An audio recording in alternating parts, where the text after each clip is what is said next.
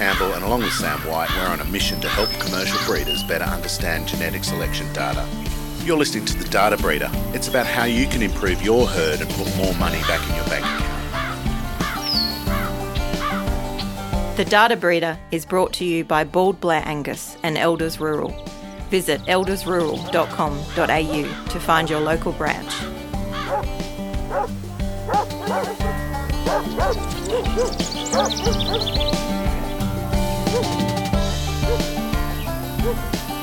Welcome back to The Data Breeder. This is episode 3. I'm up at Bald Blair Angus, east of Guyra, and it's another beautiful day up here. I'm with Sam White, the Studmaster at Bald Blair Angus. Welcome, Sam. Welcome back to the show. Ed, thank you. Great to be here. In the first episode, we spoke about the data that you're collecting and the data that you're using and how you're using it. The most recent episode, we focused on those, the data that sits around the sire side. We spoke a bit about indexes. We spoke about those traits that sit in the bull, scrotal circumference, semen mobility and morphology. For example, we spoke a bit about pedigree, and of course we spoke about growth rate. On this episode, we're going to be talking about the mums, the dams, and the data that sits around that decision around which bull you put with your commercial herd.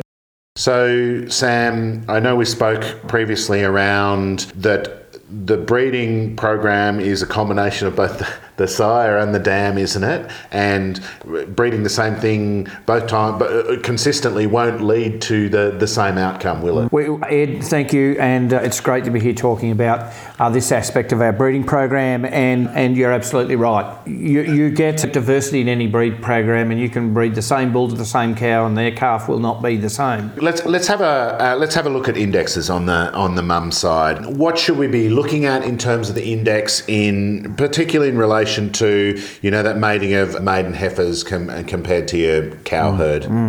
Thank you, Ed. So I'm going to start very broadly and then come directly to your question. First of all, what must a dam be able to do? So a dam in our herd, in our commercial cow herd, she's got to be able to conceive at a young age.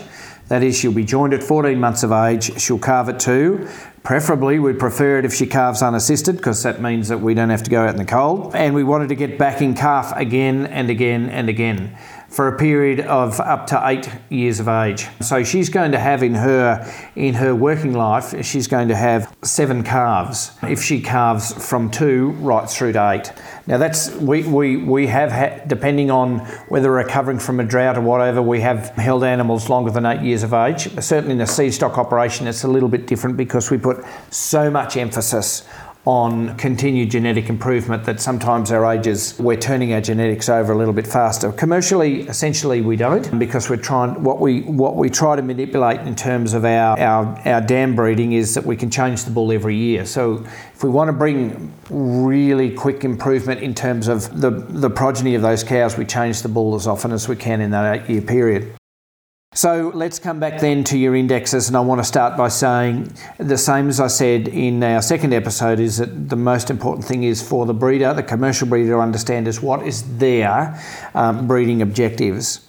And now we're going to talk about indexes. Now, there are 4 indexes at the moment, and these are selection indexes, and they're to assist in your overall breeding objectives for what it is that you want to do. So we have an Angus breeding index, which is sort of one that allows, the genetic differences of animals in a normal production system, but it's a catch-all that you can breed self-replacing animals, and those animals could go to the feedlot, or they could go to the restaurant, or they could go onto grass.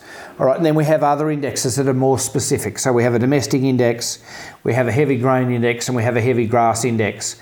Those other indexes have different production parameters that are more specific. So, for example, with respect to the domestic index, we're targeting a smaller or lighter animal that on shorter days on feed. For the heavy grain index, a larger animal, longer time on feed. And then the grass index, no grain feeding at all grown out of grass. So you can see there's the Angus breeding index, overall one that's a catch-all, and then you have specific ones for each for each other system. Now the objective, of course, is to understand what it is that your herd is doing. So for the Bald Blair herd, for the Bald Blair commercial herd, what we're doing is that we're targeting the long-fed grain index, and we're a self-replacing herd. So we use a combination. with a lot of emphasis on HDI, or the heavy grain index, and we just keep an eye on the Angus breeding index, because it is still important that we have attributes of calving ease. It's still important that we have, we don't want to have massive big cows that are going to put massive feed costs into our production system as we're going forward. So we keep an eye on both, but the heavy grain index, in terms of the bulls we're using our commercial herd, are what drive our selection decisions. Your commercial herd, of course, goes off to Ranges Valley, correct, which is not so far away. How do you incorporate the feedback that you get from the feedlot back into your decisions, and then how does that impact the data you're looking at? Yes, look, very important. So what we do, and everybody should ask for whether they're selling to a backgrounder or directly to a feedlot as we are, we always want to know, how did the animals go for you? And if you can access information on how they've actually performed at the feedlot level, then get that information. So the first thing we want to know is our customer. Now, the feedlot is our customer. Mind you, there is an endpoint, and that's our consumer. But in this instance, is the feedlot happy? If the feedlot's happy with how our animals are performing, we'll get the opportunity to sell to them in a difficult time. Right? Everybody can sell in a good time, but it's getting that ability to sell in a difficult time, because you've created a product that they can invest in and finish and deliver to their clients. So for us, we want to know their growth rate compared to the pen average. We want to know, that is, how much they've finished at. We want to know how they've marbled, and we want to know a little bit about the fat and the yield of the carcasses. And obviously, if we can, the dollar value to that operation, because once you know that, all of a sudden you've got price signals or signals that can come back to your business and say, no, you might say, well, which has happened to us in the past, our progeny are not performing well enough in that long-term system. Now, it may not be a genetic issue, believe it or not. It may be other constraints or other management constraints that are impacting on those animals in the lead up to their delivery to the feedlot. Feed regime, temperature regime, not having enough numbers in your pen size to ensure good representation of your cattle, immunological naivety. There's lots of stuff that go as opposed to just genetics. But if we can get feedback from those production systems, we know and that's in fact what we do, then we know that we can continue to supply those markets in the difficult times. I guess the key takeaway there is you can't fix something you don't know about, right? So you've got to keep asking the question and keep looking back at the data and back at your own herd data to see how those two interrelate and look at what you can actually do. And like you say, that can be a management decision as much as a genetic decision. Absolutely. Indeed, that's in fact happy to us, but that's another story for perhaps next year. So so yes to all, but we go back to what it is that we want in a dam. We want the dam to be able to conceive at a young age, to calve unassisted, and to get back in calf again and again and again. In other words, she stays in the herd. All right, so we have if we're going to use in our system the heavy grain index with a little bit of idea on the breeding index, you'll find that feedlotters want growth, yield and IMF. We don't want just those in a breeding program. We want calving ease, fertility and growth and carcass. So when we're looking at the dam, we've got to we want to have a little bit of those other attributes as well. So there's a bit of a compromise, if you know what I mean. You don't have to necessarily be the top one for growth, provided you got your marbling there, if you know what I mean. Yep. If you need to find the right genetics to meet your commercial ambitions, give Sam and Kirsty a call on 0438 792 140 or 02 6779 2141. Email via samwhite@baldblair.com.au or visit www.baldblairangus.com.au. All listeners of the podcast will receive a free stay at Kelly's Cottage on Farm at Bald Blair Angus when they visit. We've got the sale catalogue out and encourage everyone to jump on the Bald Blair Angus website and order a sale catalogue so we can get it out to you so you can start looking at some of this data. So if we look at that, we're looking at a couple of attributes around the dam, calving ease, and there's a couple of measures in there that's calving ease direct and calving ease daughters. How do those relate to each other, and how should we think about those numbers? Right, so remember, in a great question. So remember, first of all, that we used to have this, our education was that the bull contributed half and the cow contributed half.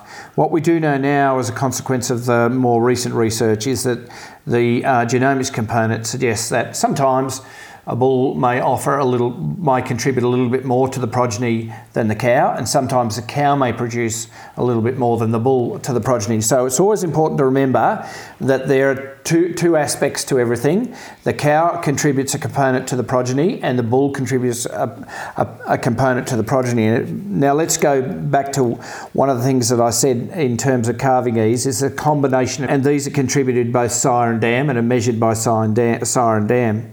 So birth weight and gestation length, they're pretty easy things to understand. The physical birth weight, in a commercial cow herd, you generally do not weigh a lot of your commercial calves.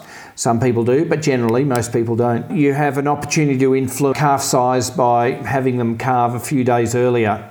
All right, so that trait we use, gestation length. We have calving ease direct. That is simply, what that is simply the impact of the bull and his ability to join to a number of cows, and do any of those calves have difficulty?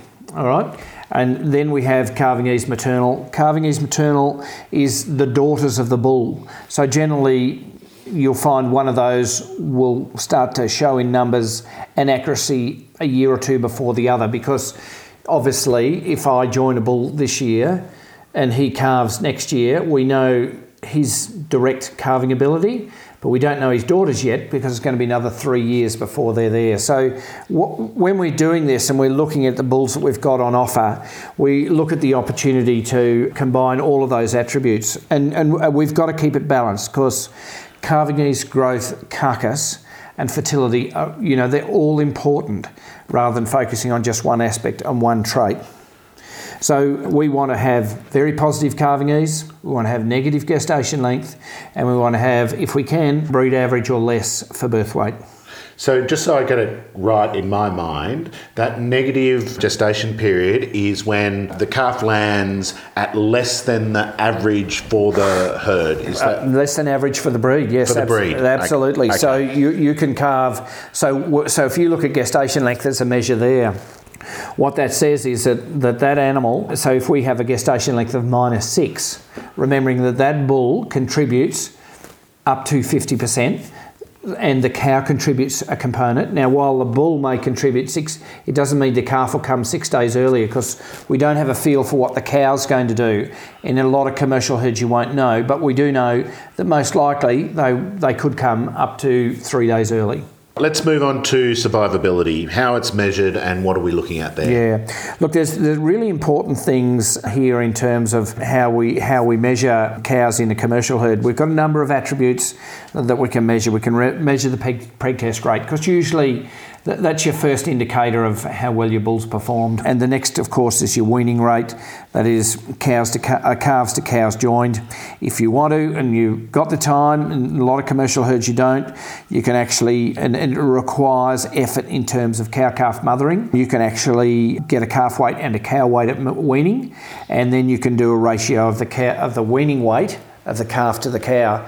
And those animals that are producing smaller calves, that it could be that they're lower milkers. It could be that they haven't got in calf in the first or the second cycle, but only in the third. Why? And the other issue is if they did get in calf in the early cycle and they've got a small calf, they've put more of their emphasis or more of their nutrition into themselves and into their calf. Is she a efficient cow? Well, if you've got enough other cows coming on, you can deal with it. The other one, of course, talking about stability in herd, is number of cows retained of bloodlines. So number of cows that are still in your herd after 3, 4 or 5 years.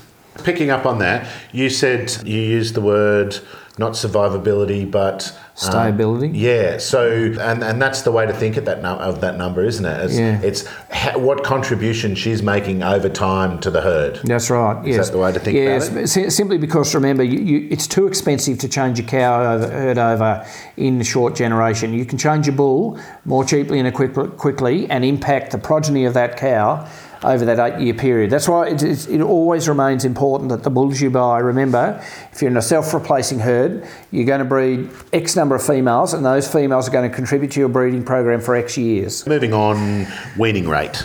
Again, what's the parameters here, and how do we measure? What should we be? What should we look at? Commercially, here we want pregnancy rates. We want a pregnancy rate in our herd of 90% plus, and that's in this production system here, and it may not be the same anywhere else. But we've set it as our objective commercially. And then when we look at the weaning rate, we want to be able to say, well, we've weaned. If we've got a pregnancy rate of 91%, it's number of calves weaned to cows joined. All right, it's really simple. We might lose 1 or 2 calves in that period. We don't want to lose too many.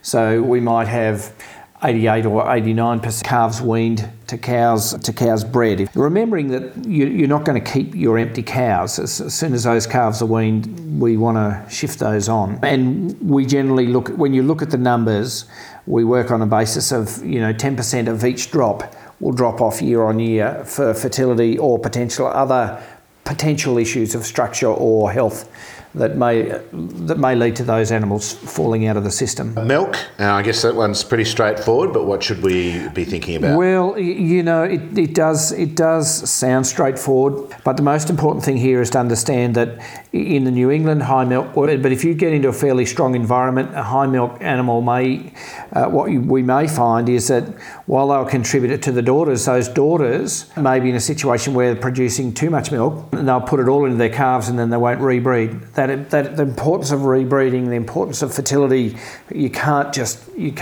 leave it. You've just got to keep focusing on it all the time. So milk, in terms of choosing milk, generally in this environment, in those sort of southern environments, a good milk number is important. If we go north, we don't necessarily have to have animals in the top 10 to 15 or 20% of the breed. There's some other data points here too to consider. Mature cow weight, for example. How do we take those into account? What are we thinking there? Well, this will become a personal objective and a personal decision for every breeder in terms of their systems. So for us, we'd like to restrict mature cow weight but continue to get growth rates. We can do that with genetic selection over time. So, as I said in one of the previous episodes, is we'd like to think we can breed everything with growth growing and have it limited to 100. Well, the normal bell curve distribution of a population of animals shows that not everything is that specific, and you will get variation, some above that parameters and some not. So we put emphasis on it when we're selecting bulls going into a commercial herd. Some people will and some people won't. And mature cow weight has an impact of, or is impacted by, the potential cost of maintaining that particular cow and how much she consumes as she grows. If we sit back for a minute and we think about all those attributes, again, we need to look at the indexes first, and then based on your personal breeding plan, then we look at a little bit more detail of what sits behind that to choose the genetics that's going to suit your situation. Yes, absolutely. Look, commercially you want your cows to continue to stay in your herd, and we can't look at fertility at exclusion to growth at exclusion. We generally have got to consider all of these in the picture, but the idea is that if you look at a bull sale catalogue, you will find cows continually popping up in that catalogue more than once.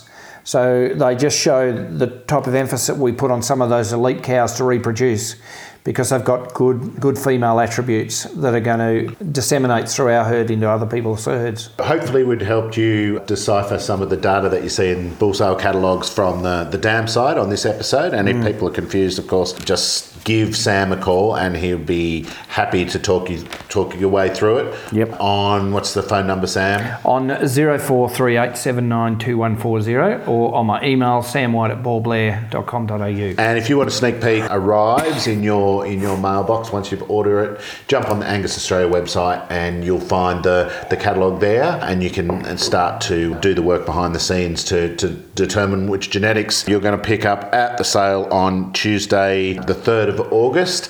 And I know there's a open day the previous Sunday. On the Sunday prior, yes. Yep. What time? And that'll be between 10 and 2. So that just gives everybody an opportunity to come in and inspect bulls. We have the bulls in pre-sale at that point simply to put their paint brands on to make it easier by sale time. It'll take my team and I most of the day. So there's just an opportunity to come and check bulls out. All right. Sam, been a pleasure. I'll see you back here in episode 4 where we're going to start to look at the traits that come in the progeny side in terms of data. You've been listening to The Data Breeder.